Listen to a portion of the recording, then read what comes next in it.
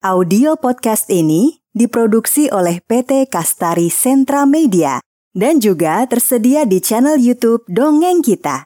Jangan lupa subscribe channel YouTube-nya ya.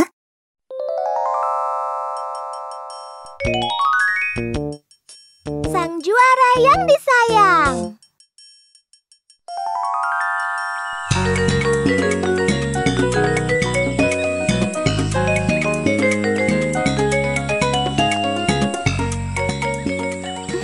Makan yang banyak ya, kelinciku.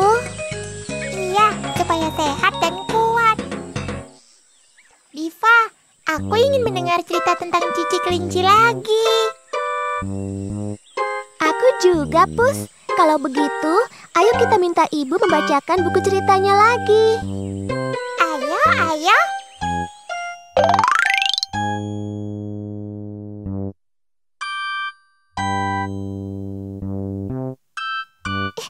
Ibu, Diva dan Pupus ingin dibacakan cerita tentang Cici Kelinci lagi, Bu.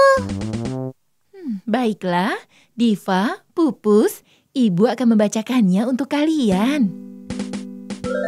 Ini buku ceritanya, Bu.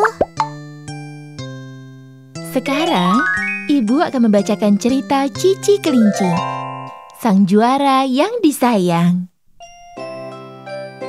Semenjak dikalahkan Rara di perlombaan lari waktu itu, Cici menjadi pendiam.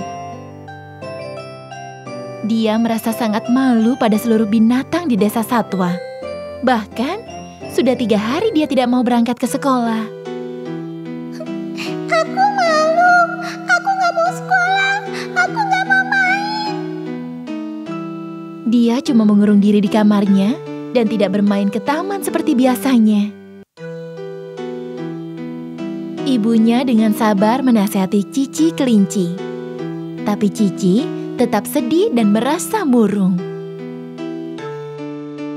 Cici sayang, Cici nggak boleh sedih. Cici harus semangat sekolah dan bermain lagi ya sayang. Cici gak mau, Bu. Cici malu. Cici kini sadar, dulu dia sangat sombong dan suka merendahkan binatang lain. Cici merasa malu pada teman-temannya ya, Bu.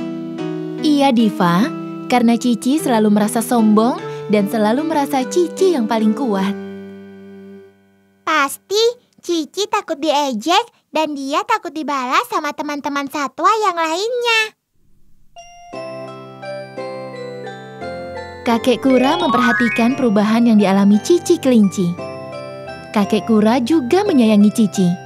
Dia tidak ingin Cici menjadi pemurung dan tidak pernah tersenyum lagi. Kasihan si Cici. Sekarang dia jadi pemurung. Suatu sore, kakek Kura mengajak Rara menjenguk Cici di rumahnya. Rara, ayo kita jenguk Cici. Kasihan dia. Iya, Kek. Rara juga merasa kasihan melihat Cici yang sedang murung. Kakek membawa sekeranjang wortel segar sebagai oleh-oleh. Ibu Cici membukakan pintu dan menyambut kedatangan kakek Kura dan Rara dengan ramah.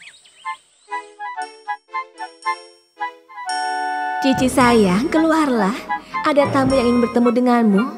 Iya, Bu. Dengan malas, Cici keluar dari kamar. Bulunya kusut dan matanya sayu. Cici tampak murung. Dia terperanjat melihat kakek kura-kura dan Rara. Hah? Kakek Kura dan Rara? Dengan nada marah, Cici berkata, Mau apa kalian kesini? Belum puas mengalahkan aku? Kalian ingin mengejekku ya? Mau apa kalian kesini? Kemudian, Ibu Cici menasihati Cici yang masih marah. Ya ampun Cici, kamu gak boleh berkata seperti itu pada tamu. Kakek Kura dan Rara kan bermaksud baik. Bahkan kita diberi wortel. Cici harus sopan ya. Mendengar perkataan Cici yang masih marah itu, kemudian kakek Kura pun berkata, Iya, Ci. Kami kesini bukan untuk mengejek. Kami sedih karena Cici yang dulu periang, kini jadi pemurung dan tidak mau ke sekolah. Kemudian, Rara juga berkata pada Cici, Cici, semua binatang di desa ini tahu bahwa kamulah sebenarnya yang paling kencang berlari. Kamulah seharusnya yang menjadi pemenang. Kemarin aku yang menang. Itu karena aku sedang beruntung. Aku beruntung karena kamu tertidur. Tapi aku mengerti kalau sebenarnya aku bukanlah tandinganmu. Rara baik ya, Bu. "Iya, Diva, Rara memang anak kura-kura yang baik." Mendengar perkataan Rara, Cici pun termenung menyadari kesalahannya. Kemudian, Ibu Cici berkata pada Cici,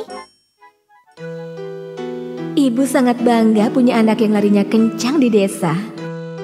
Tapi ibu akan lebih bangga lagi kalau anak ibu sopan dan rendah hati. Iya, Bu. Mendengar perkataan ibu, Cici merasa senang dan dia tersenyum pada ibunya. Iya, Bu. Cici mengerti, Bu. Cici akan jadi anak kesayangan ibu yang baik dan bisa dibanggakan. Kemudian, Cici mencium tangan kakek kura. Kakek Kura, Cici ucapkan terima kasih atas nasihat kakek. Dan mohon maaf, selama ini Cici nggak sopan sama kakek.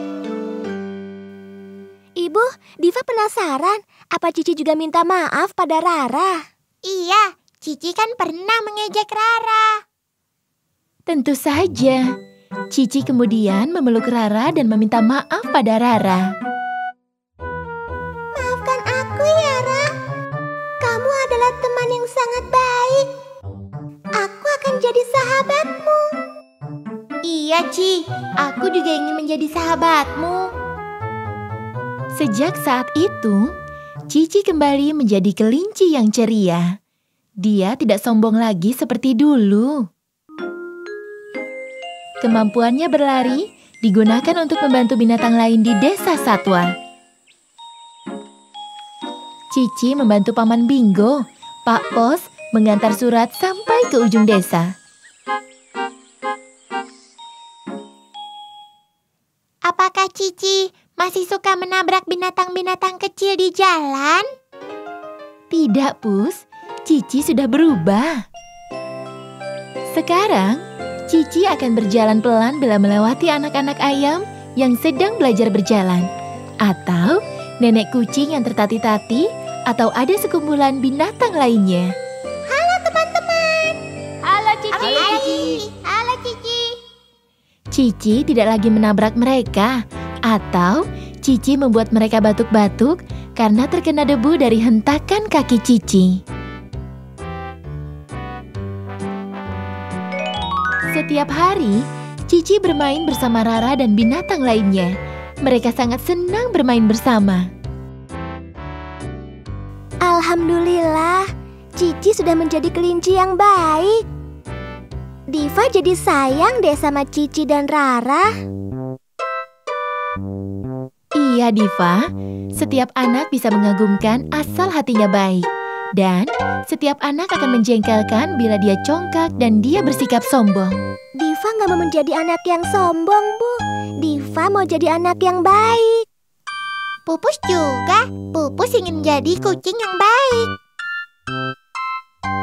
Jadi, kita nakal dan sombong, kita akan dijauhi oleh teman kita. Sehingga kita tidak akan mempunyai teman lagi. Tapi, kalau kita baik dan kita tidak sombong, kita akan mempunyai banyak teman.